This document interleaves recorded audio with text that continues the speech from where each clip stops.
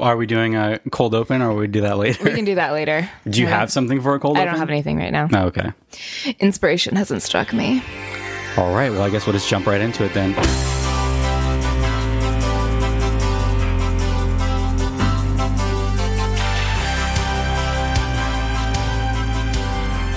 Hello and welcome to Bad Reception. Whether the critics hated it, the audiences ignored it, or the network pulled the plug, we're here to try to make the best of bad TV. I'm one of your hosts. My name is Mike. And I'm your other host, Morgan. And Morgan, do we have anybody with us today? We do. We have Josh Hollis. Not that shit. Josh. Oh, a different Josh. A different Josh. We have Josh from Predicticast, who just wandered into our apartment aimlessly. We were like, whoa, buddy, occupado. But, we just He decided to... refuses to listen. That's pretty much how most of my guest appearances on podcasts have gone. I've just wandered into the place where I think people are recording, and it sometimes works out, and sometimes I have restraining orders put out. So, we'll see how it goes. If you're a good guest, then we'll keep you on. Yeah, and you'll release this episode. Well, we don't really have a choice because we record right before it needs to go up. Mm-hmm. So whatever we record today will be going on the internet. So just don't ruin it for us. Okay, and just don't fuck it up, Josh. Yeah. Could you not fuck it up? There's a lot of pressure now on me. I've got a knife to his throat, so I think we've got this handled. Hi, Michael. Hey, what's up? How you doing? Good. What are we doing this week? I think I'm going to tell the new listeners, if they've never listened to the show before, what this is. What is this show about? What we're going to do is we're going to watch a canceled TV show that we've never seen and know pretty much nothing about. But first, we are going to give our completely uneducated thoughts and predictions. So this week we're going to be watching a show called Whoops. Whoops. Whoops. We're going to watch a TV show. Okay, wait. Does that title have an exclamation point? You know yes, it does. Good. Is it Whoops with a Z? Unfortunately, that's going to inform a lot. Okay, all right. It's also Whoops, WOOPS, which I assumed it would be WHOOPS. Is that not how you spell whoops? No, it's an H, right? I think it does have an H, yeah. Well, off to a bad... The spell check was not used in the script writing for this, so... Well, now that might mean... It's a totally different word. Maybe it's an acronym. I was going to say, it might be an acronym. Like, is it like what? BAPS? It's a lot like... Are we watching BAPS? It's a prequel to BAPS. Okay. And it's starring probably white men, though, unfortunately. This is from 1992. It aired for 10 episodes on the Fox network. Okay. Early 90s Fox. Already not a great start. No, it's wonderful. Oh, goodness. How many oohs from the audience are we going to get? Well, this 92 was really early in Fox's run, right? Yeah, this would have been like the beginning. Before they were actually a network you could get with your cable package. I'm not sure. When was Second Chance? I feel like that was on the very beginning. And that was early 90s. It had to be. Well, and Married with Children was Fox, right? Yeah. That's right. That was maybe like 89. Yeah, I think Fox started late 80s, yeah. So this would have still been on-air broadcast, not specialty channel. Yeah. But cool. So what do you guys... I unfortunately do know a little bit about this show just from pop culture. It was on the TV Guide's worst TV shows of all time. It was the 42nd worst TV show of all time. Out of how many? It was their top 50 worst. 42. 42, yeah. So, I mean, I guess it's kind of low on that list. Like, we could have watched 41 worse shows. Oh, no. But this is supposedly very bad. So I know what it is a little bit. What do you guys think it's going to be? Let's start with Josh. Yeah, I'm going to let you go. Okay, so we know that there's an exclamation point in the title. Is there any other thing there? Is there a question mark? Oh, no. Is there some? Is there an interrobang at the end of this thing? Like, how many wing dings are in the title? But you know what I'm saying? Like, it changes the meaning of that of that word depending on how it's punctuated. All right, so I feel like that's got to be a catchphrase of our main character. Okay. Like, something's going to go wrong, and he's going to turn to the camera and go, whoops. Yep. A real Urkel situation. Yeah, or it's either that or it's the name of our main character. Oh. Like, our main character is named, like, Jim Whoops Whoopsie, and he deals with all manner of crazy predicaments. I don't know. That's my initial thought. I like this. I like it.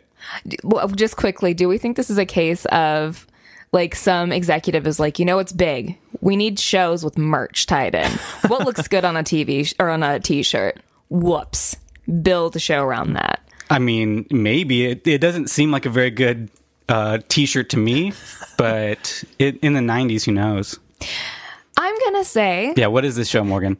Every episode is a standalone episode. Oh, it's an anthology? Yeah, it's an anthology I'll tell you right now you're wrong, but okay, keep going. No, it's an anthology series, and it's very serious. Okay. And at the end of every episode is a whoops moment. Wait.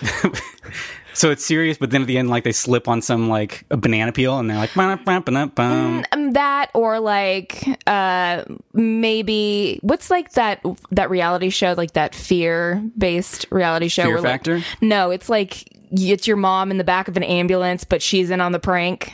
Do you know what I'm talking about? No. Tracy Morgan hosted it for a while. Great. There's one person listening that knows what I'm talking about. Yeah, Tracy Morgan. But I mean, like, it's going to be building a very... He's listening. Oh, man. My heart just fluttered. What's up? Welcome to the biggest, the baddest scare tactics ever. I'm here for one reason.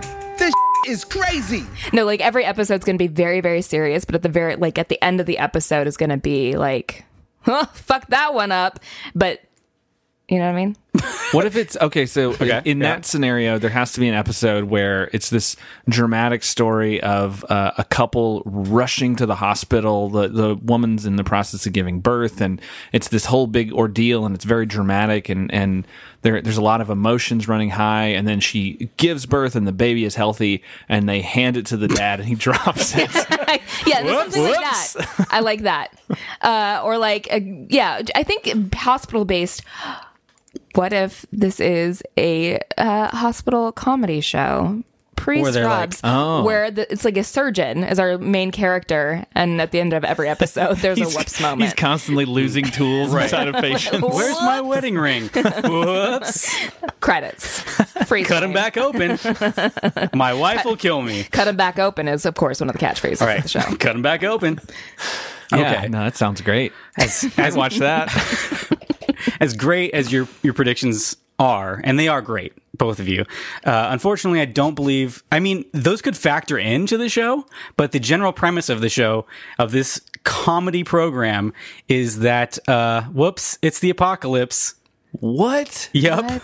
What? Yes, it is a comedy about the survivors of a nuclear holocaust. But was it an accidental nuclear holocaust? I mean, I'm assuming. It had to have been. Right. Maybe these guys were behind it. Like, they were the ones in charge of, like, not releasing the bomb, and they accidentally, whoops, I did it. Like, the cold open of the first episode is Bush Sr. just accidentally leaning on a button.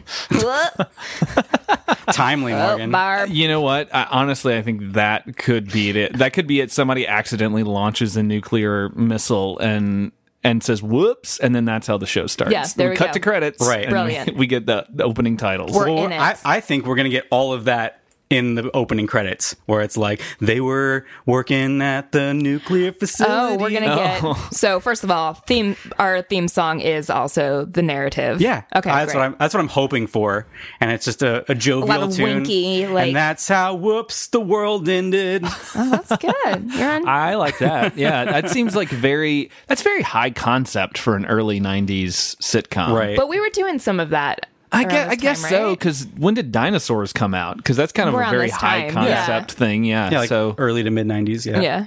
Yeah. that in Herman's Head, I guess, is very high concept. So this is like in that good era of It's high where people concept were 90s having comedies. good ideas. Oh, yeah. executed poorly.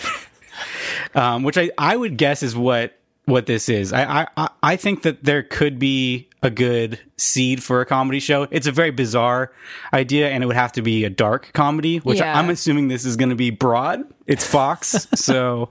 I hope that the set is just like a living room set from like a typical sitcom, but it's just all beat to shit, and there's just stuff falling down and falling apart all the time. And then, like, every time somebody comes in through the front door, they're having to, like, beat back a 3-headed dog or something. Or the door falls off or something all the time. Oh, brother. What if it's just a regular sitcom sitcom, on a regular sitcom set, but they just talk about how the outside world has been destroyed. They never see it. They turn on the TV, but it's nothing but static, and they're like, oh yeah, the world is ended. So do we think this is going to be like a honeymooners dynamic? We've got. Oh yeah, I guess we need to know who the cast is going to be. Who are these people that are in this situation? Well, I mean, now that we know that it's not set in a hospital, well, we don't know that. That's true. We're assuming it's a house, but it could be in the hospital. I'm gonna assume that it's probably in a house and it's with a family. So I feel like we're gonna have the typical sort of nuclear family at that point. No, that was the pitch. If you think that joke isn't going to be made. You're right. That's definitely the pitch. But yeah, we're going to have like the mom and the dad and probably the 2 kids at least. Maybe we'll have a baby. Right. But yeah, I think it's just going to follow those kinds of things, and it's just going to happen to be set in like the aftermath of a nuclear apocalypse. Right. Do you think it's going to be like The Simpsons, where they accidentally walk into a bomb shelter and then the world ends and they come back out and they're like, maybe. Oh shit. I feel like they should have at least one mutated neighbor. Yeah. Well, or even like the baby has something. Yeah. The baby has tentacles or something. Yeah. God, gotta make it dark, Morgan. We're just ripping a lot from Simpsons. I think that it might be coworkers. Like maybe they were workers at a facility that had protection on it or something. They had lead paint all over The Simpsons. Maybe they work for the government and they're responsible for it, but they just happen to be in like the bomb shelter at work before it happened, and so now they're stuck there. Yeah, with the guilt, the heart-wrenching guilt of destroying the planet. And let's make a 22-minute comedy out of that. There's going to be a lot of very special episodes. Yeah, oh my god! So with that, it can't be that many. There's only 10 episodes. Is how to talk to your kids about nuclear radiation? Yeah, this was made in the event this happens. Or like, if you see a button, don't touch it, guys. If you don't know what the button does. So are they combating the outside world, or are they just trying to figure out how they're going to survive indoors with limited resources? I don't know. Yeah, that's a good question.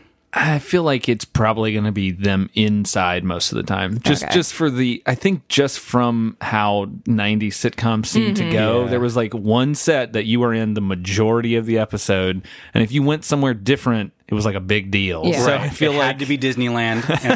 Yeah, had to be sponsored. It had to be the Universal backlot. Yeah, so we're highlighting the new rides. Yeah, I feel like it's going to primarily be in a single location, and then we might get a couple of shots. Like if it's in a house, we might see a bedroom. We might go one place to sort of establish our setting, but then that'll be it. Yeah, that's unfortunately that is almost certainly going to be what true. This is. Yeah. But under the guise of like, what could be worse than nuclear fallout? Being stuck with your family. Absolutely. All right. Okay. Well, do you have any very specific predictions you want to give for the show?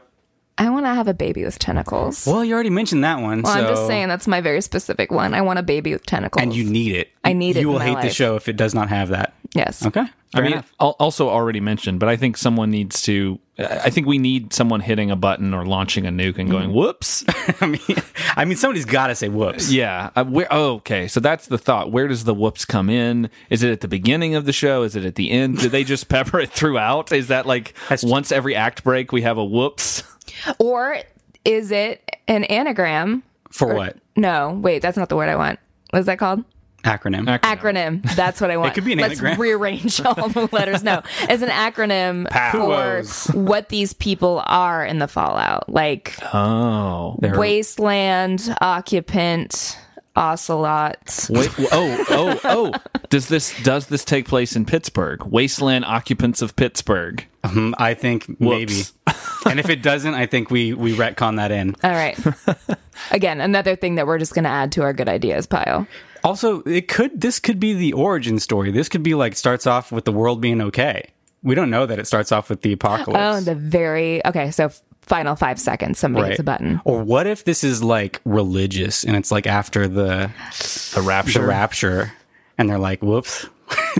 didn't get raptured. Whoops, Jesus. Yeah, Whoops. that's a thing, especially if it's a family sitcom and like one of the kids got raptured, but nobody else did Oh man, see, that's the kind of drama I need in this comedy. in this Yes. comedy. Yeah, I'm really hoping that this is a heavy-handed drama. This is like one of the earliest dramedy TV shows. We're coming out of the era of Reagan and Bush Sr., so I You mean, never know. You never know. Yeah, I think that's good for our opening thoughts. I think it's time to watch the show. We will see what this is, and we'll be right back. me. Fox recognizes there are some subjects so serious they can't be made fun of. Fortunately, the end of the world isn't one of them. Some of the eastern seaboard may have been spared. Really? No, just kidding. Introducing Whoops, the first comedy about the last people on Earth. Oh, it must be some sort of mutation, a result of the radioactivity. You think? Whoops premieres tonight, right after Flying Blind on Fox. And whoops, we're back. Oh, whoops. How did that happen? Weirdly, just- not our catchphrase though. Do they even say it? No. No. It Not a does. one. I mean, it appears on screen as the title, but In like Toys R Us fonts, Yep. like it's all colorful. yeah. So let's We're all over the map with this one. let's get into this. Oh my gosh. So okay, yeah, we start with there's like two recaps, right? Well, no, one of them is it's our main character flashing forward. So we know that he survives all of this because he's Right. like talking to young children in like a school setting. Is Yeah, that what he I was a picking up on it? teacher apparently. He Yeah. says that he was teaching that day, the day that it happened. He was teaching, and then he went to the ATM on his lunch break, and that's when the bombs fell. Apparently, Oh, okay. For whatever reason, I was tying that setting with like a present day, and he's reflecting back, and that hence the narration. oh, you may be right though. I don't but know. no, that could be what it was. I don't think so. I don't think they know what they want.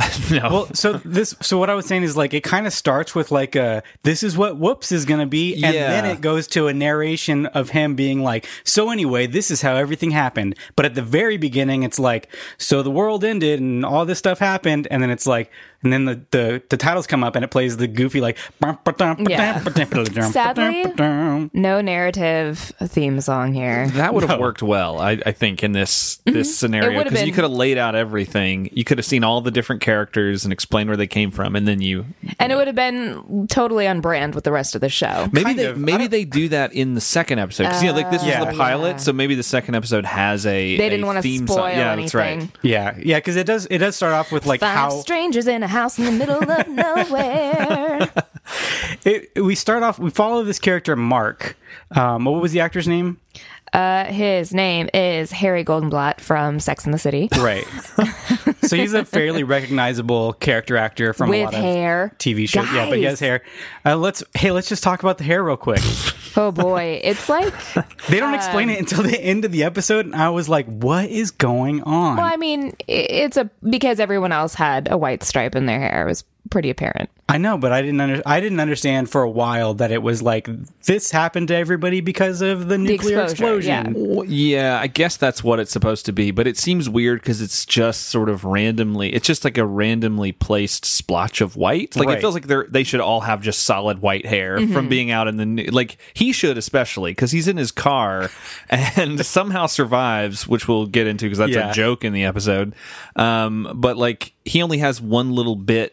And he has this really curly hair, so it just looks like silly string in his hair for Yeah. most of the episode. He's got some Justin Timberlake top ramen hair. Except it's like Well, it dark. makes sense why he shaved it. Yeah. Yeah, so he's in his Volvo. This is very important. Yes.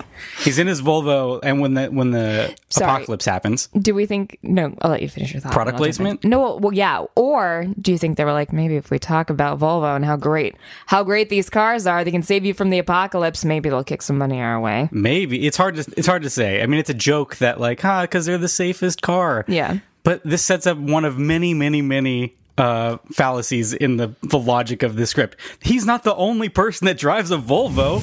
Yeah. There's millions of them. There should be a lot of people who survived, even if most of them weren't driving. You would think that more than one was probably driving. And we should take a moment here to thank our sponsors this week, Volvo. And McDonald's. Yeah, that's true. It opens up, I guess it's probably just from the broadcast being like, the network. McDonald's brings you whoops. But it was a nice little trinket to have at the beginning of this. Speaking of whoops, McDonald's. A food that you eat and go, whoops, shouldn't have done that.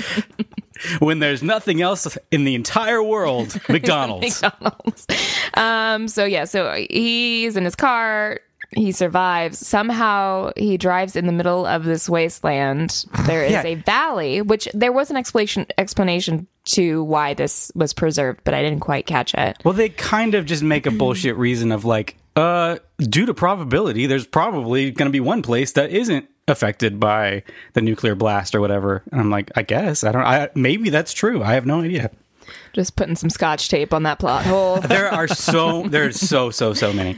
So he drives through the apocalyptic wasteland. Already I was like, this is far more than I expected from this show. Absolutely. It is a set, obviously, but they do go outside and stuff. Yeah, they have some filmed moments. Like the entire first, I don't know, maybe 5 minutes or so seems like it's all just stuff they filmed because there's no laugh track. Yes. And I was wondering, does this show not have a laugh track? Because that would be weird, because sometimes the jokes just hang, like they were expecting to put the laugh track in, but then they didn't for some reason. And so there's this, he says the line about being Volvo. In the Volvo and it being like the safest car, or they really are so safe. And then there's just a dead silence. Yes. Like you're waiting for laughter to kick in and it never does. It's such a bizarre choice that they didn't put laugh track there, because I was definitely waiting for it and then it didn't come. And I was like, oh, yeah, like you said, like, is this going to have no laugh track? And then I got really scared. Yeah. Because although a comedy without laugh track obviously is preferred in, our modern times, and I think it is better, it's better for the humor to not have this stupid laugh track. But in a show like this, it would be very jarring for them to be like telling these really stupid jokes and then just pausing. Yeah. We know you guys at home are just... slapping those knees. But why didn't they put they could have just put generic laugh track there. They didn't have to not put anything. It's so weird. They should have just put something. I feel like the rest of the show is probably generic laugh track too. Maybe there was an audience there, but it feels like it's just dropped in from another show. Yeah, because it's so heavy. Oh my god. It feels really coached. So Mark Braddock is our main character. He comes across this very beautiful, lush green glen and this farmhouse that has been totally unscathed by the nuclear fallout. He passes out here at this point. He sees it and he's like, holy shit. And then he just passes out from, I guess, excitement. And then we're introduced to our show. Right. Yeah. It's so weird that this guy's the main character. I mean, I guess it's supposed to be us as the audience, but he's supposed to be the everyman, I think. He does almost nothing in the entire episode. Yeah. It's so bizarre that he's the main character, but probably in other episodes he develops a little bit more. But in this episode, we are just very bland, getting exposition from him. Maybe that's the point. Maybe he's just supposed to be the cipher that we can inject ourselves into this reality. Right. Our that's Mary Sue. Yeah. Oh boy. So here we are introduced to Alice, who I will say I need to take a moment.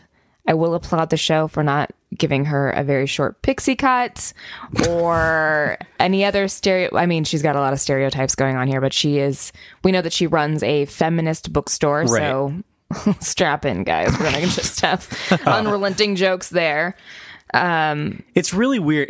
This show is so strange. I mean, everything about it is so strange. I feel like they are coming at it with, like, they want to be doing good with their premise. Mm-hmm. Like, they want, like, we're setting up this feminist, but we're going to make it so that people can see that, oh no, feminists are good. But you're like, but you're doing all these jokes at her expense. Yeah. That doesn't work. You can't have it both ways. Well, and she's not the only example of that. No, that's the whole show. Yeah, the whole show is just stereotype after stereotype after stereotype. And do you know all of these stereotypes? And if you don't, we will lay them all out for you. Yeah, because there's jokes there, guys. But I mean, it seems like the intent was like, we're going to challenge these ideas and let's right maybe really I do think that that's what it is. I think that it's such a heavy premise for this stupid show. It does not make any sense why they would approach it this way. Well, let's get to the rest of these guys. So we have Jack Connors, who is the best character. He's our unrelenting optimist. He's a very jovial, likable guy. He's a jokester. And his one character trait beyond that is he was homeless. Yeah, that's true.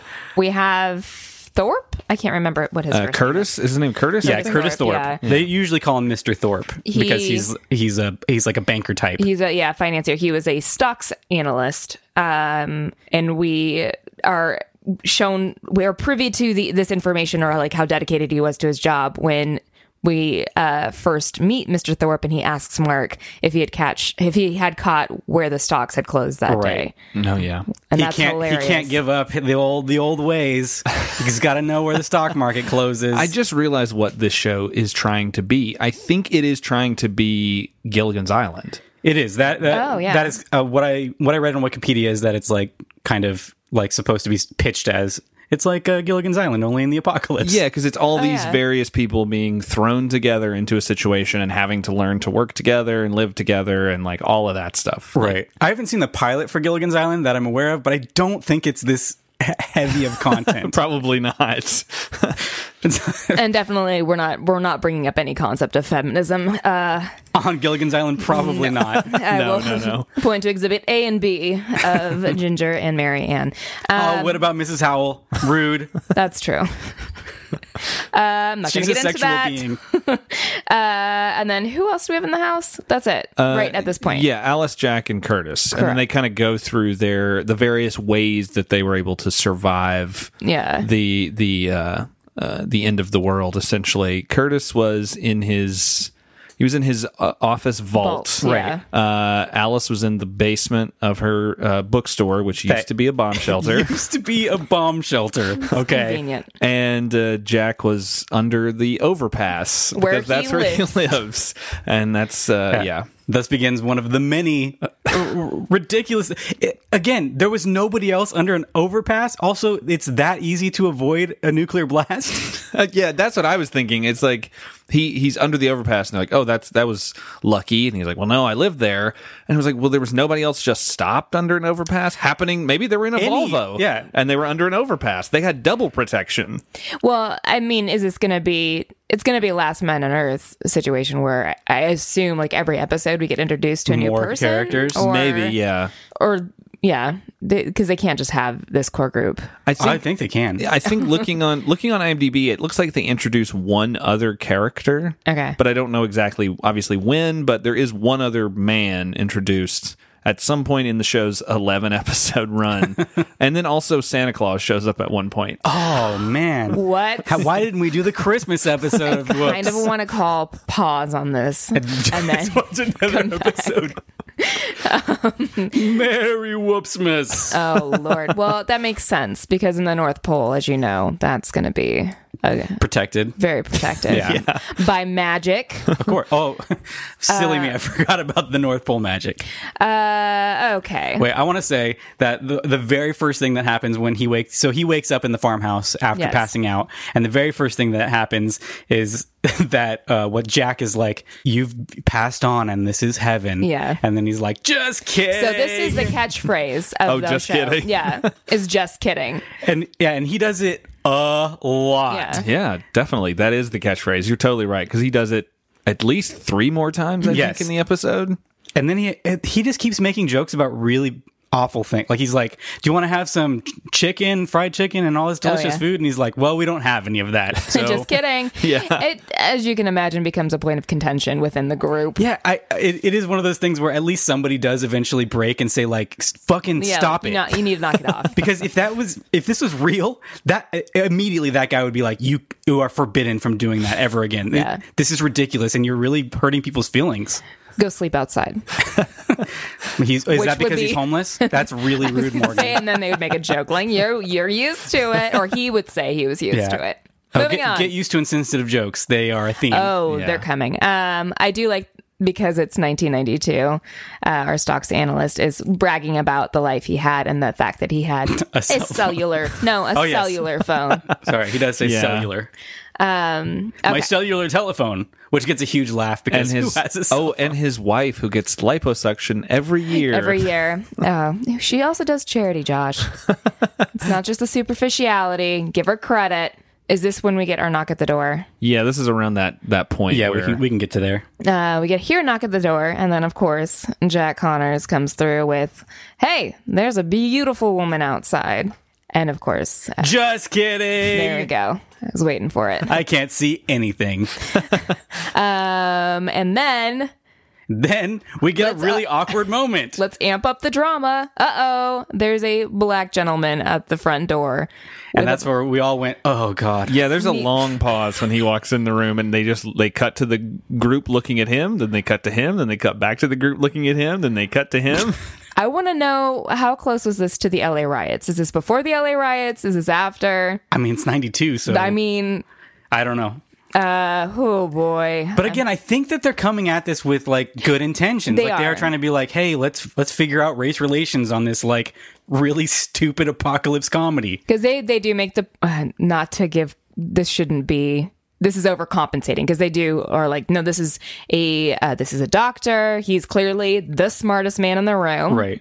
Which is great. We're not falling. This could be they're not so terrible, and I'm thankful to the show for that. Well, also that actor is awesome, and the character is actually really good. So we should say, it was the actor's name is, I'm sorry, his name is Sliders. Yes, John Sliders. He Clavant Derricks. He was Rembrandt on Sliders for 5 years, which I loved that show when I was a kid. So when he walked in, I was like, oh, just slide out of there, man, because you don't need to be there. But which is great, because this would be like an episode of Sliders. Like, yes, you would end up in this place where there had been a nuclear disaster, and there was just 5 people in a cabin. You're like, whoa, boy, when can we get out of here? Right. But to answer your question, this show came out in September of 92. The riots ended in May. So they were probably maybe even filming this right around that time, since for pilot season and stuff. Nearby. Yeah.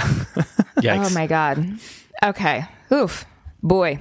Okay. So this is Dr. Ross. We find out that he survived because he was in the morgue of his hospital. He's a pathologist, which would be, that's an interesting character to have in this kind of situation. There's a great joke where he did see one other person out on the road, a guy in a car, passed him up. And then we get a cut to Mr. Thorpe looking. Because he's like, some asshole like drove past me and refused to pick me up, and then Mr. Thorpe is like, that might have been me. Okay. But so he survived because he was in a 2-level basement, like 2 levels underground. Yeah, which makes sense. Well, not really. Once again, there's nobody else that was underground. He's in there with the dead people. I feel like they're making it a lot easier to survive a nuclear holocaust than it actually would be. Well, they're not saying that they're the only survivors. They don't know who's out there. That's true. I mean, they're just the only survivors in this area. Correct. They just happen to... Still seems like a low number to me. Come across this oasis. Okay, I'll give it a pass. I mean, those all seem at least somewhat plausible. It's I still going back to the situation that Mark finds himself in. Right. That situation is so unplausible because the way we see it, it's not just that he happened to be in his car parked somewhere and he was able to duck down and survive, but like he is at the ATM, there is a flash, and then everything is gone except for the pillar just next like to his car. A quarter of the pillar. Yeah, and it's like, how is that possible? Josh, for comedy's sake. I mean, I get it, but it's a great sight gag. It's, oh man. Yeah, no, there's some problems with this story. It doesn't quite check out. Okay, so this is our core group of people. Poor Dr. Ross is stuck here with all these crazy white people. I'm on his side. He does have, I did genuinely like when he shows up and he sees all of them standing there and he's like, are there any other black people here? Yes. There's nobody upstairs, right? And then they're like, no. And then he comes in and Alice goes at him with a bunch of stuff and he's like, are there any black people in the basement maybe? Like, they keep saying ignorant things and he's just like, God, why am I stuck here? So again, you can see the intentions of the people behind this. Right. Yeah. Alice, oh boy. Alice is maybe the most problematic character. They just don't know how to write her to be not. She just keeps doing awful stuff. Yeah. No, they're playing up the stereotype. But Yeah. I mean, but I do. So, or maybe they're ahead of their time and they're commenting on white feminism, which is exactly what she's doing. Yeah. I doubt that that's probably what they're doing, but I will give it credit. At a certain point, we have to stop giving this show so much leeway on credit. There was a great moment between Alice and Dr. Ross where Dr. Ross is like, I'm a black man. This is a really awful situation for me. And she's like, well, let me pull my lady card. Even though I'm a white lady, I'm going to pull my lady card. Who's more discriminated? All right. We cut to, and this is where I'm not sure about this device. This is where our main character is sitting outside, and he's like, I think the narration says something to the effect of, I started writing in my journal. Oh, yeah. Yeah, so it's going to be a narration, like the whole show is going to be narrated by him. Did we not? Is that the first example of narration in the show? No, he does it at the beginning. He does it like right at the very beginning, just briefly explaining what happened, and then we get it in the middle, like right before I think the act break, and then we get it at the end too. I have some notes on this show. Okay. I have some network notes. All right. This I guess is a funny joke. Did Sweden have the highest suicide rate? Is that a thing? Oh boy. What a dark joke. He's like, it's weird that the safest car comes from the people that kill themselves the most. Anyway. This show, Next scene. The tone of this show. Like I think that probably when they wrote the show, they were intending it to be darker. Like whoever created the show wanted it to be more of a dark dramedy kind of situation. But since it was bought by Fox, they wanted to make it a goofy sitcom because the theme and a lot of the jokes really clash with the goofy sitcom setting, I think. Yeah, absolutely. But I don't know. Oh boy. There's more to this show. Okay. It's next day. They're sitting at a table, our whole group. Some great jokes here with Dr. Ross, who is in a terrible situation, but it has been made worse by the fact that he doesn't have his preferred choice of artificial sweetener. That is a good joke. So, and he's the best character. Yeah. Like, his delivery is deadpan and delicious. I love it.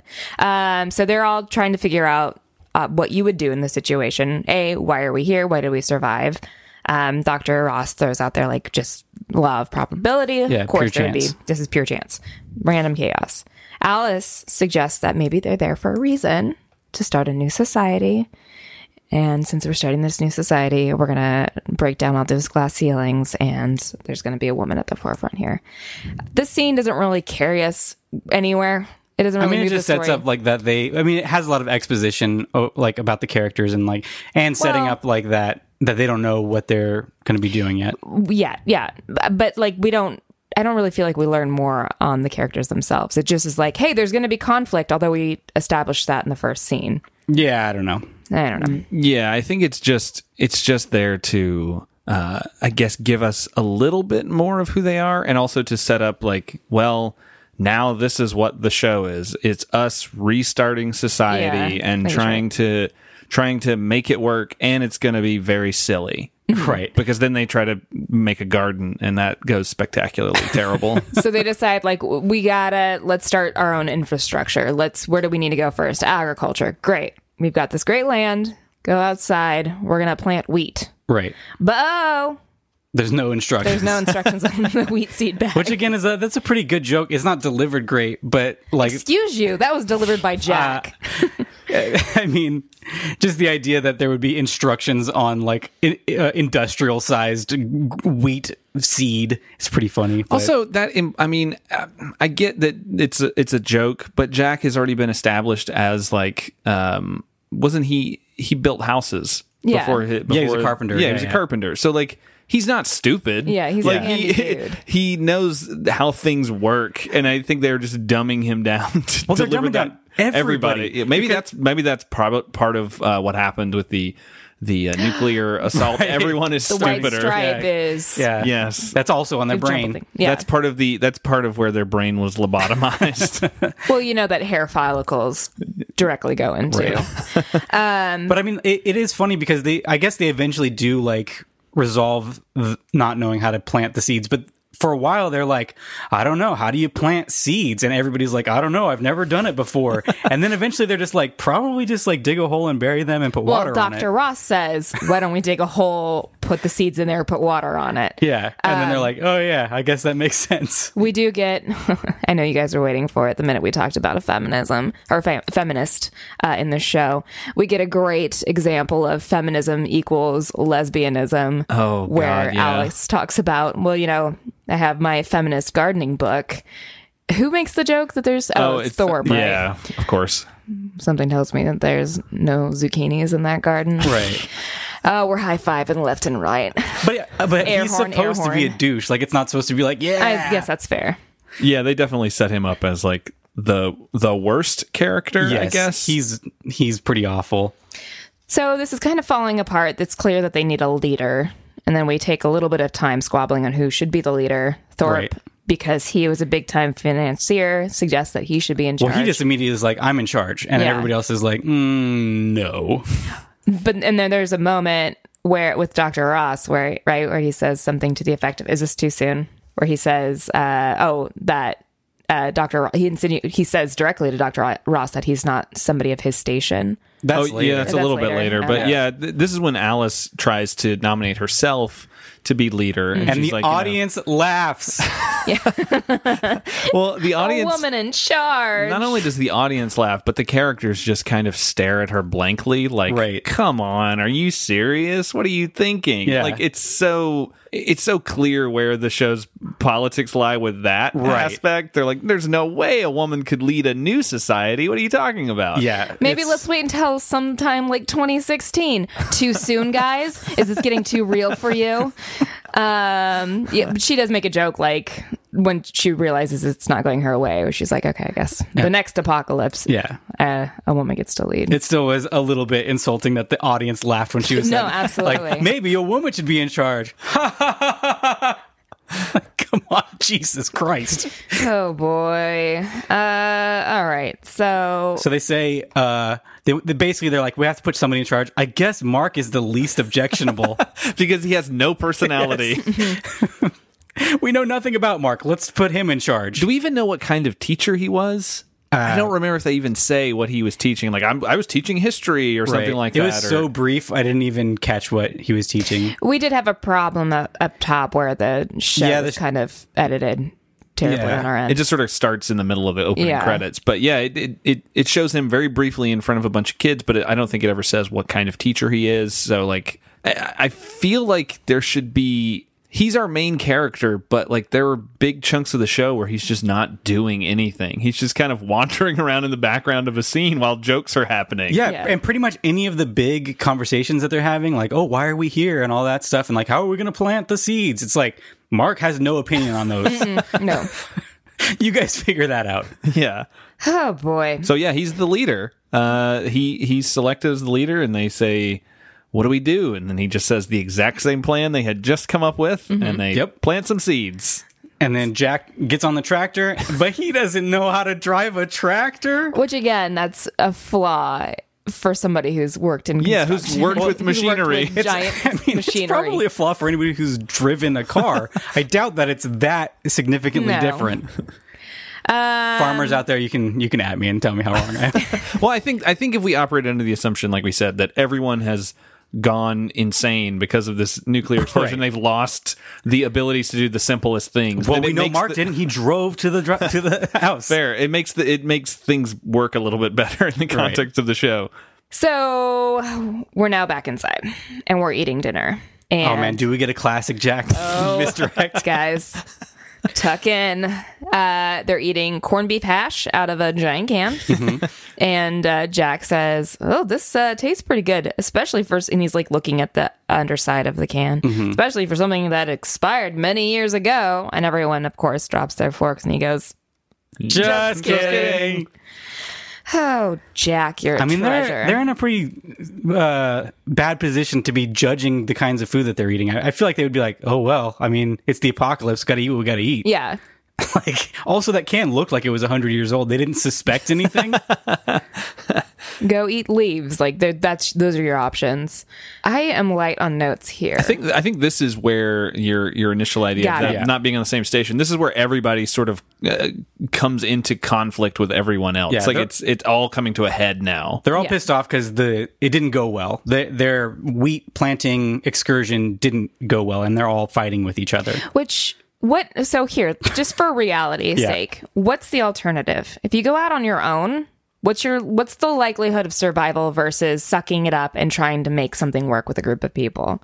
I mean, I imagine it would be much less because, I mean, while you might only have to scrounge for yourself, like for food or whatever, or shelter, if you are not good at that, then you're going to die pretty quickly, I feel like. So I feel like working with people, especially in the location that they're in, which seems untouched by this chaos, you would suck it up and just do it. Like... And it looks pretty, like the house itself is a pretty decent size. So I'm like, you guys don't need to be constantly on top of each other like they have been. Yeah, there's space for them. And I'm curious if like the show, like, because I saw that they added another character. I wonder if it's the person who owns the cabin, because they say, well, whoever was here had it stocked really well for long periods of time. So I feel like they have to bring that person back at some point. Or maybe they're just dead in the basement and they haven't gone down there to investigate but yet. That is a big question mark that they set up without any payoff. So you're right. It probably has they've got to come out of like I was expecting that person to show up at the end of the episode and be like, what are you all doing in my house? Like that's how the episode was going to end, was this character walking in and going, what is everybody doing here? I'm so glad that's not how it ended, because the ending is great. Morgan, what was your gasp about? You just had a gasp. I'm sure it was a dumb joke that's now gone out of my brain. Okay. So yeah, where conflict is, like, we're really heating up here. Mr. Thorpe says something to Dr. Ross. I don't remember the context, but he's basically saying like, I'm better than you, and then the doctor's like, oh, because I'm black, and then he's like, well, that is one of the many. He's like, reasons. that's my second, yeah, which is like, oh my god, they don't really. It's weird because everything that Thorpe does is pretty rotten. Like he's rotten to Alice, he's rotten to Dr. Ross, but like they're still trying to make him this like lovable curmudgeon.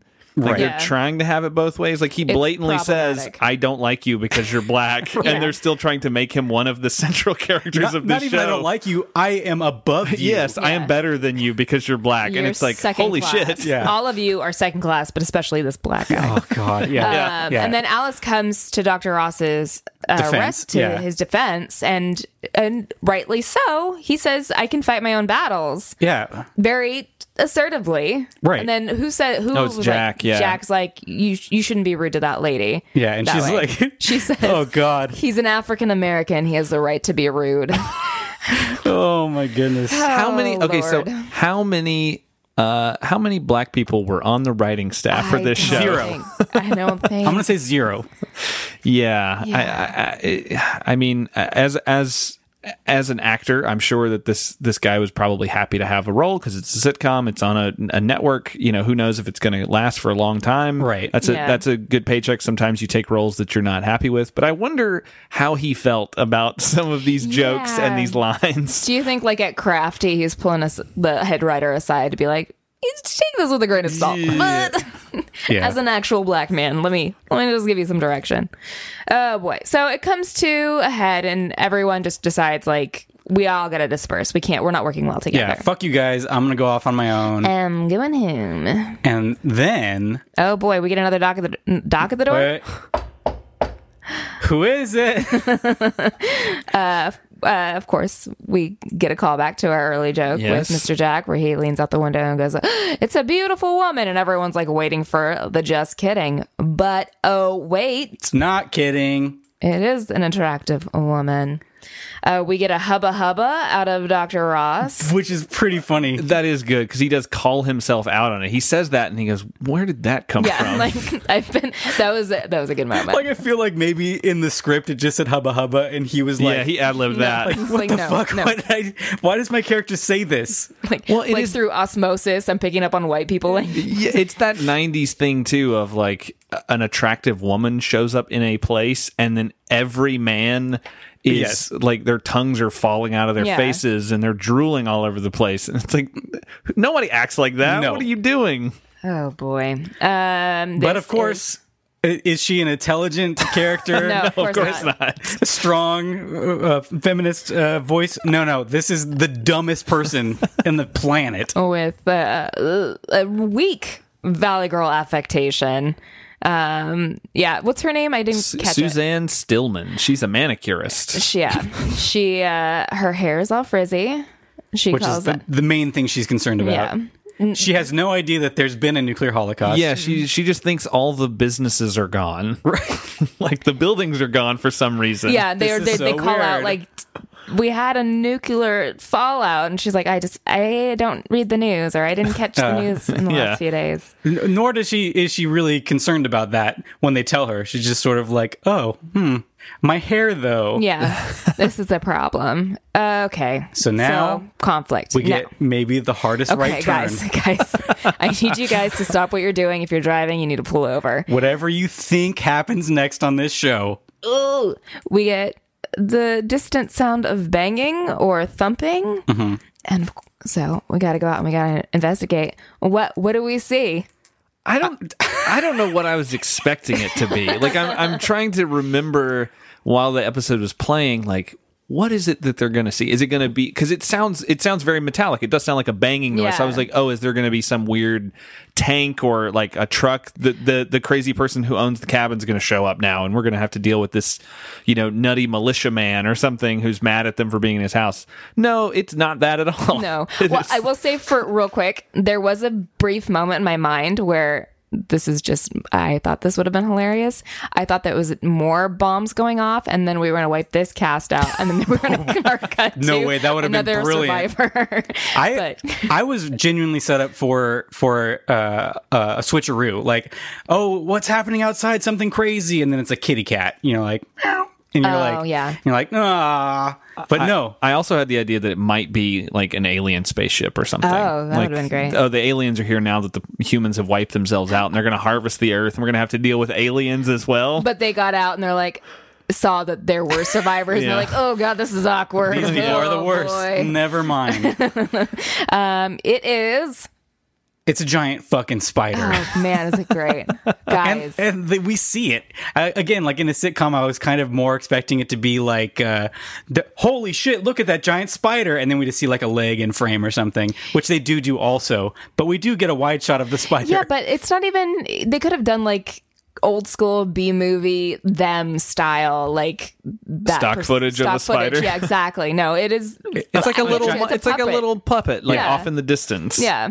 So it works surprisingly well. I was like, well, that's kind of inventive, at least. Mm-hmm. Like it's not just cutting to stock footage or doing something weird. Like they actually built a thing that they put, you know, on the set, which was like, oh, that's kind of fun. Exactly. It definitely exceeded my expectations for a sitcom. Like I was not expecting there to be practical spider effects. Yeah. So good job, guys. Spiders of any kind. No, they speculate that this must be because of the radioactivity, right. Which that makes me wonder, like, does the rest of did they slowly start to get bigger the rest of the show? Like they build the set smaller each episode, so eventually they're poking their hands out of windows and stuff. Which, you know, there's going to be a joke from Mr. Thorpe about like, oh, I wonder what could get bigger. Well, I'm hoping that was a phallus joke for the people at home. Oh, Continue. It was about wieners. Yes, got it. I'm hoping that there was like a Twilight Zone-esque twist where this is just an enormous house. Oh yeah, and they all are giants, but they don't know it yet until another episode where they're like, and then they find the remnants of a car or something, and they're like, look how tiny it is. Or the spider is normal size, and they've all been shrunk. And it's a model house. Yes, that makes more sense. But so the spider, they decide to, Suzanne, I think, faints, right? She falls down because she's scared.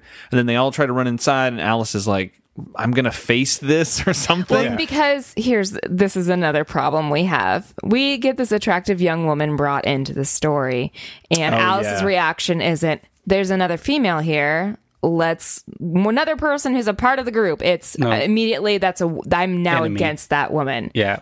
And all the other and to be fair, the guys are kind of acting like that too. Like they immediately disconnect from Alice. I mean, Jack even forgets her name at a point, and because they're so smitten now with this new woman who's come in. Because that's all women can serve. They're only sexual beings. They're not anything else. There's no depth there. So I think Alex...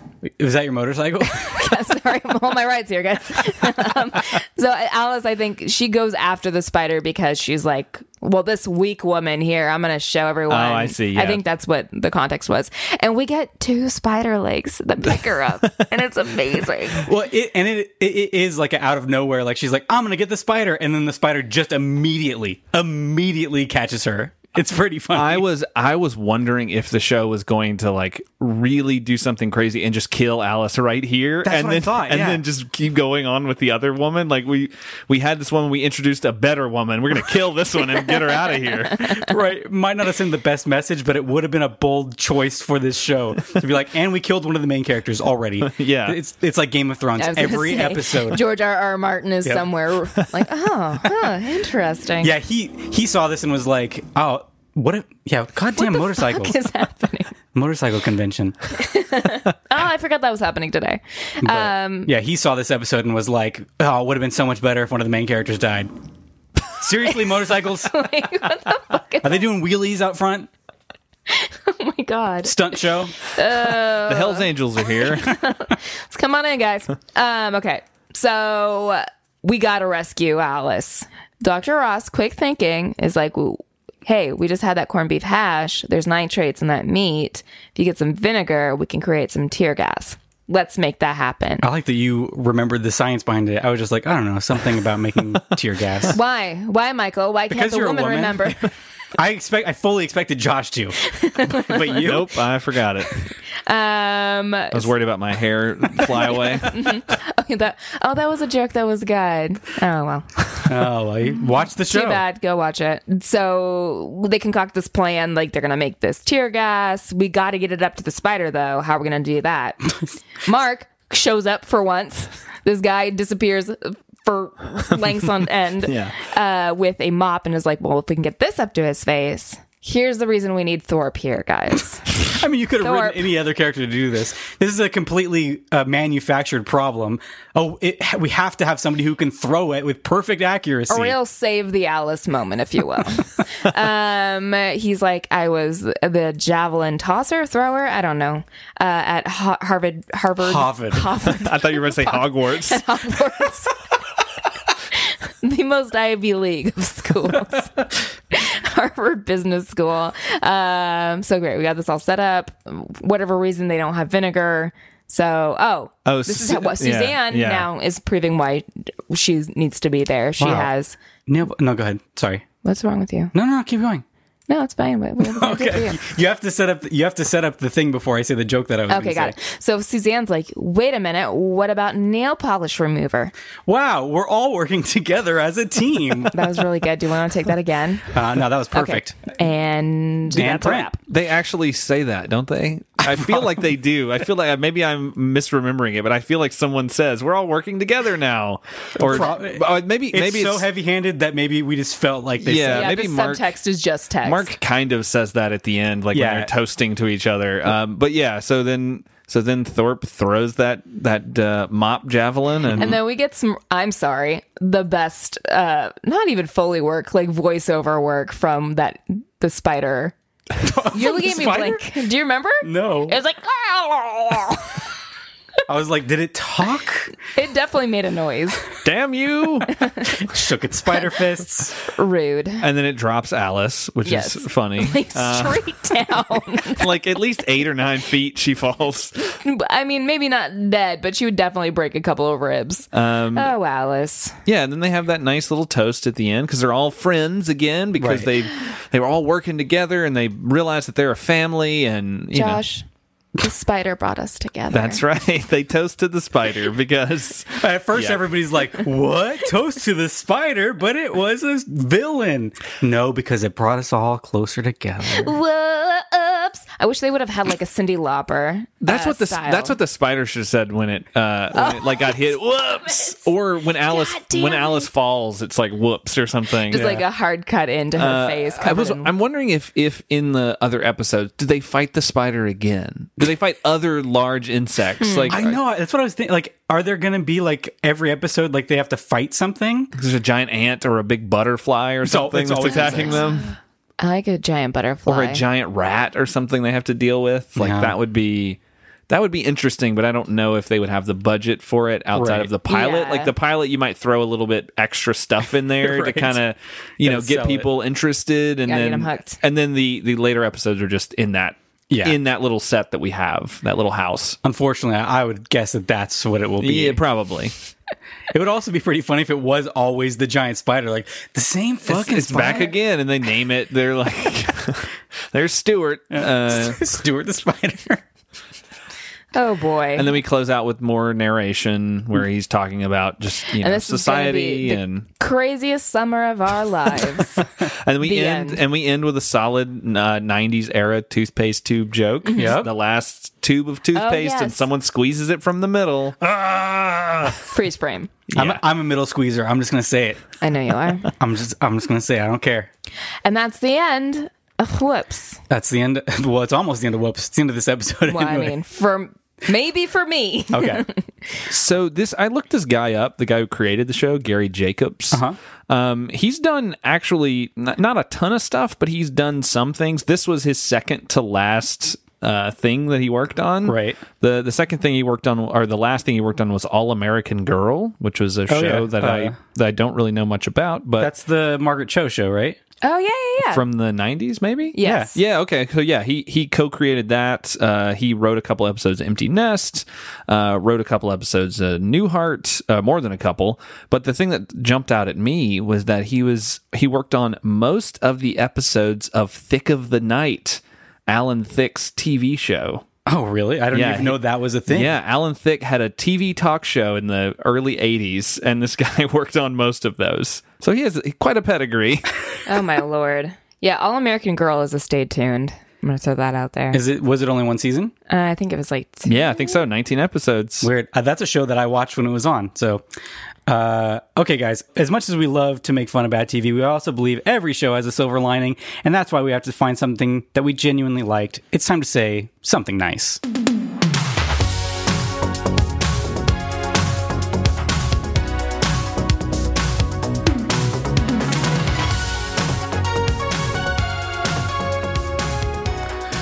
Morgan, do you have anything genuinely nice that you could say about this show?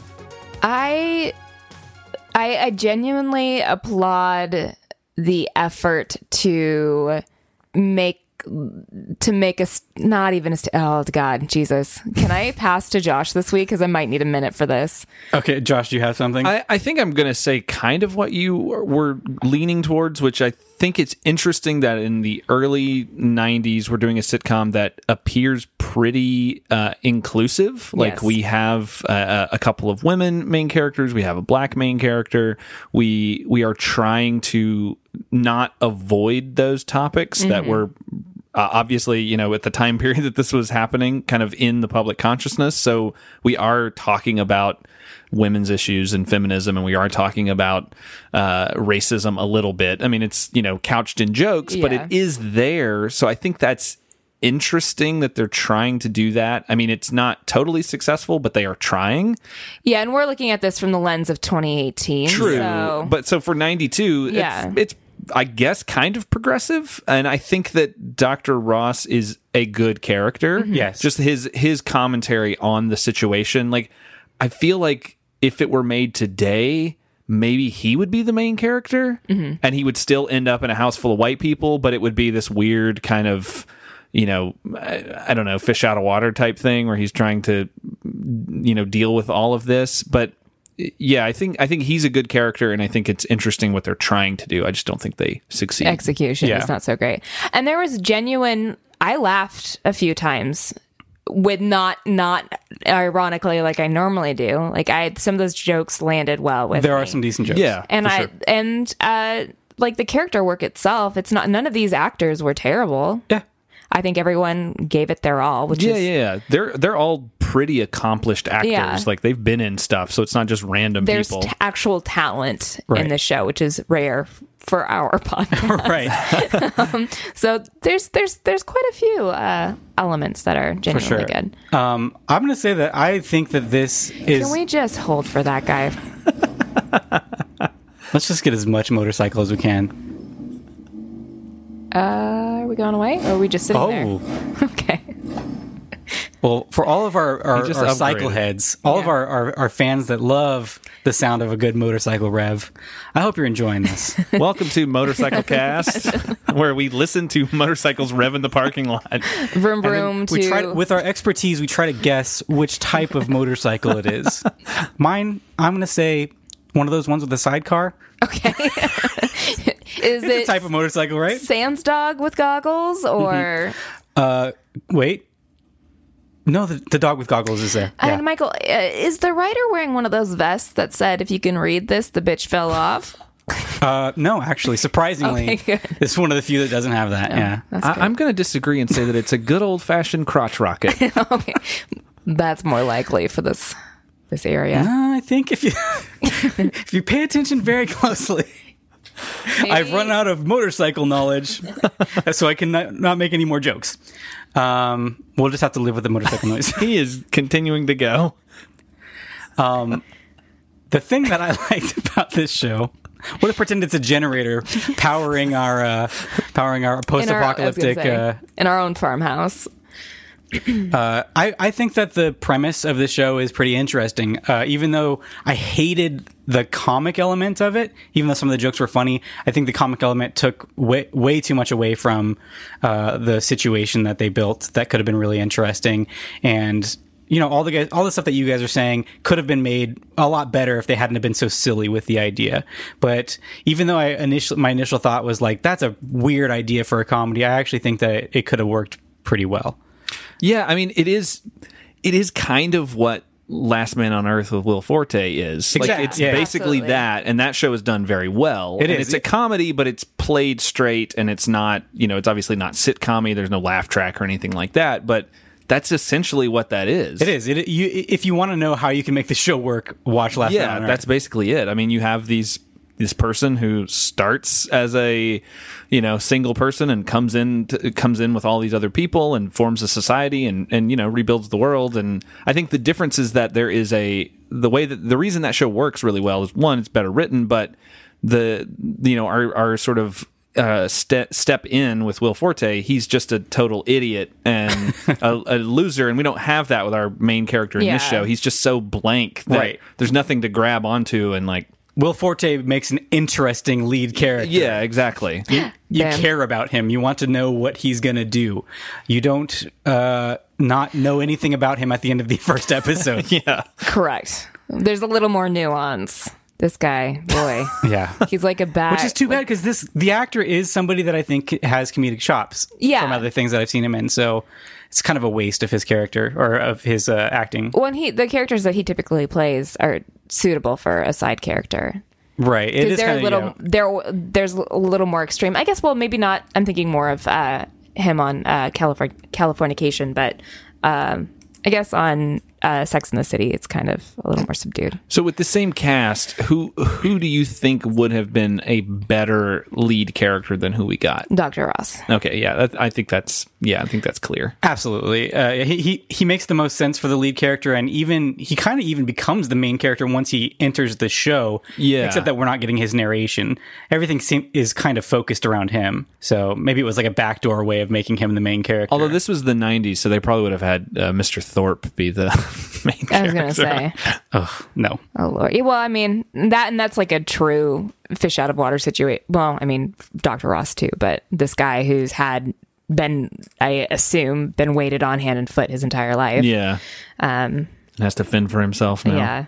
Morgan, Get a little bit of humanity. Hello, Michael. would you watch another episode of Whoops? Wait, hang on. Sorry. Whoops? Gotta say it loud.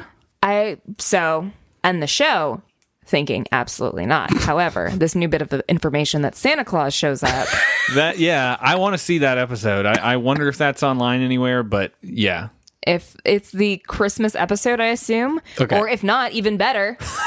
I want to see the Santa It Claus aired in episode. March. That would be amazing if it was not a Christmas episode Yeah. and they were just like, holy shit, Santa. That's how bad shit has gotten. It's now driven Santa down from the North Pole. Oh, I thought you meant in the ratings, and I was like, yeah, probably. Sweep. Yeah. Gotta bring in Santa. Special guest star this week, Santa Claus. In February. Whoops. Oh yeah, it's there would have to be. I can guarantee you, if Santa shows up in a Christmas episode, it magically snows, and someone says it's nuclear winter. Oh, God. Oh, Jesus Christ. They didn't say nuclear family in the episode. The finale is called Nuclear Family. Okay, thank God. They didn't let that pun slip by them. Are the reindeer ginormous? No, but they are spiders, weirdly. Okay. Oh, cute. Yeah. Santa had to kill and eat all of his reindeer, and he enlisted all these spiders to pull his sleigh. Boy. Josh, would you watch another episode? Yeah, definitely. I definitely want to see the Christmas one, and I would like to see that, because I know that there's another character introduced. I'd like to see that episode, like how they bring in another person, who it is, if it's who I believe it is, which is the guy who owns the cabin. Right. Like, I'd like to see how they add another person. Whoa! I hope they come in riding a giant motorcycle, a giant mutated motorcycle. I like to think that he was concurring with you. Yes, I think shows so. his That was appreciation. revving in agreement. This is our new. These are our fans. No, this is our new co-host. This is the only capacity. that they Disembodied, contribute. a disembodied motorcycle. Jesus Christ. This never happens. Oh, God. Michael, would you watch another episode? I guess so. Like I said, I liked the premise, but it was really uncomfortable. A lot of this episode was, but I guess now that they've set up the premise, I can feel a little bit more okay with it. Well, but that's the thing, is like, what the hell is this show week to week? Like, Yeah. what is it? Is it just them trying to build a new society? So is it like every week they have to do a new thing? Like, oh, we got to put up a barn, because they do say something about a barn raising. Yeah. Or we have to learn how to cook this thing, or we have a weird conflict that we need to figure, like, because it being a sitcom, it's hard to make these little 22-minute little nuggets of story that are compelling in any way, because it's like, so we have to do this, we do it, the episode's over. Right, and like you're saying, like that's another benefit of Last Man on Earth, is that it's a modern show, so they have an ongoing story arc. Yeah. Which is even still kind of weird for a half-hour sitcom, but at this time, there's no way they have that much of an ongoing story. Although if they do, it would have been a pretty awesome for the time period that they are trying to do that. Obviously, the scenario is always the same, but yeah, they're probably not like. And continuing with that spider hunt that we had last, it's like, Yeah. I mean, I will be bold and say that there's only 11 episodes of the show. I'd watch the whole thing. yeah. Yeah, just because if anyone knows where it is, let me know. I'll watch the whole thing. Yeah, I'm not sure that the pilot was the only one that came up, but there might be other ones you can watch. I guess out of morbid curiosity, I might watch the rest of these episodes. I can throw this out to my weird VHS collector people and see if it's living somewhere. We have, hey guys, not to brag, but we have access to some pretty weird shit. I know so. some weird people. All right, time to cut the shit. Morgan, do you have something that you'd like to recommend this week? I do. I'm going to continue, since we're on the Christmas creep, I'll continue my holiday recommendations. Okay. This week, I will recommend a personal favorite of mine from 1977 or 1978. Made for TV. Movie classic. Do you know what you're recommending? Words are coming out of my mouth. I'm going to get there. Jim Henson's Emma Otter's Jug Band Christmas. The most depressing of Christmas movies. No, it's not. Because in the end, we're not going to give spoilers. Guys, let me hook you in. Do you like The Gift of the Magi, but you wish that There were puppet puppets. otters involved and a badass river bottom band? I was going to say, that's the main draw. by a bear. I love Henson, any of the Jim Henson classics, but and marrying it with Paul Williams music, this just has a very special place in my heart. And if you've never seen it, it's very dated, but it's beautiful. So there you go. Cool. Josh, you have anything? We didn't ask you beforehand. No, I have. Can I do two things? Absolutely. I'll do one Christmas and then one not. Okay. So not first. I just recently saw The Favorite. Oh, I really, really want to see it. Yeah. Amazing. So definitely go see it. If you, I have not seen Killing of a Sacred Deer. I hear it's very dour and dark. This is not that. It's still dark, but it's definitely his most accessible movie. I think. Yeah, that's what it looked like. It looked a little more mainstream than his normal. It is. I mean, I was a fan of The Lobster. Well, most of it. I think the first half is great. First half is great. I feel like it loses a little bit of steam midway through. Yeah. But I did like that kind of darkly comedic sensibility that's on display there, and that is definitely what The Favorite is. It's super funny. Performances are great. It's wonderful. Definitely go see it. Awesome. And then I don't know if anyone recommended this on the last one since it's Christmassy, but if you haven't, watch the Kurt Russell Santa Christmas movie on Netflix. Christmas haven't Chronicle. watched that yet either. Yeah. It's great. On the list. It's dumb and cheesy, but I loved it. I mean, Kurt Russell's fantastic in it, and you're watching it for him as Santa Claus, and he delivers. So nice. Watch that. It's super fun. Awesome. Are you looking for something to recommend to my You guys recommended Christmas stuff, so now I'm like, I should recommend something Christmassy. What am I going to recommend? I recommended horror movie last time, so I don't want to do it again because I'm like, I guess I could recommend another. You're watching Christmas Silent Night, Deadly Night 4 earlier, right? Yeah. Well, I'm not going to recommend it because it's not good. Is that the one where they just reuse a lot of footage from previous movies? Is that 3? That's Silent Night, Deadly Night 2, which is, I'm not kidding you, 85% is the first movie. Is the first one, yeah. Yeah. They knew what worked. I'm going to recommend, whatever. I don't care. Christmas music. Listen to Christmas music. All Our of most it. broad recommendation yet. Just a general concept of Christmas music. I don't care. People hate Christmas music, but I enjoy listening to Christmas music. I'm with you. I love it. I know it's the same songs every year, but hey, you know what? Find some new artists that you haven't heard do it and listen to a new version of it. I'll just say that I really like Kacey Musgrave's Christmas album. I know I already recommended her album this year. I'm a huge fanboy. What can I say? Listen to Kacey Musgrave's. It's a very Casey Christmas, I think it's called. Anything else? Morgan, do you have anything else you need to say? I think we should recommend a little podcast called Predictocast with Josh Hollis and Skinner. You guys are great. I'm going to let you talk about. Yeah, Josh, tell us about your podcast. Thank you. So Predictocast is a show where we kind of do something similar to what you guys do. Right. I promise we didn't steal the idea. No. I think it's an open field, and you guys are in the TV world, so we haven't had to come after you yet. Yeah.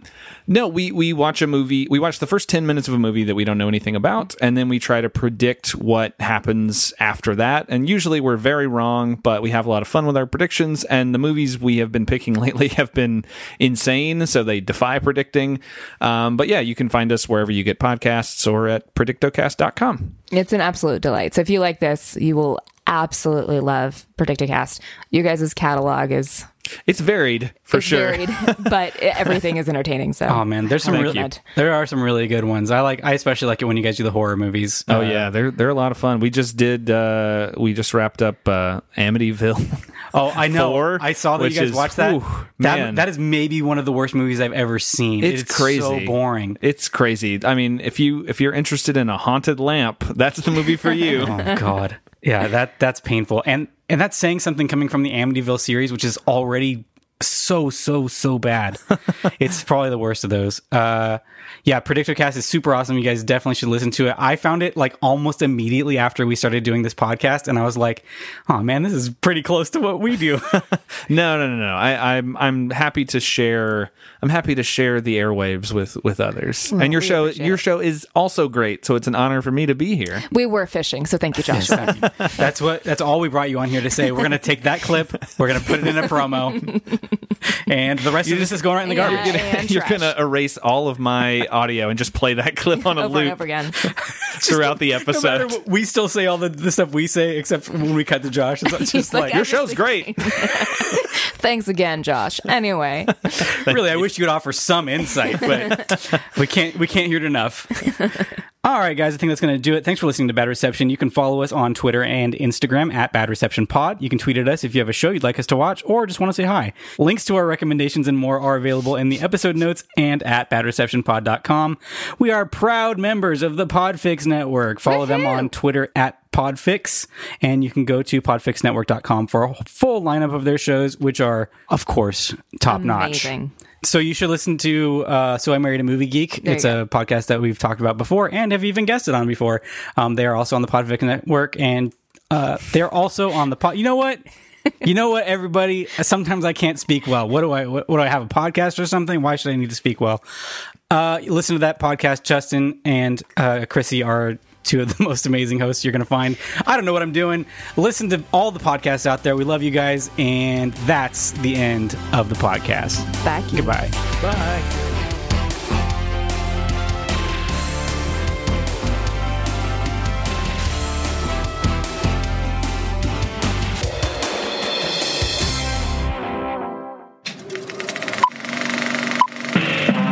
This was a podcast from the Podfix Network. You can check out more shows like it at podfixnetwork.com.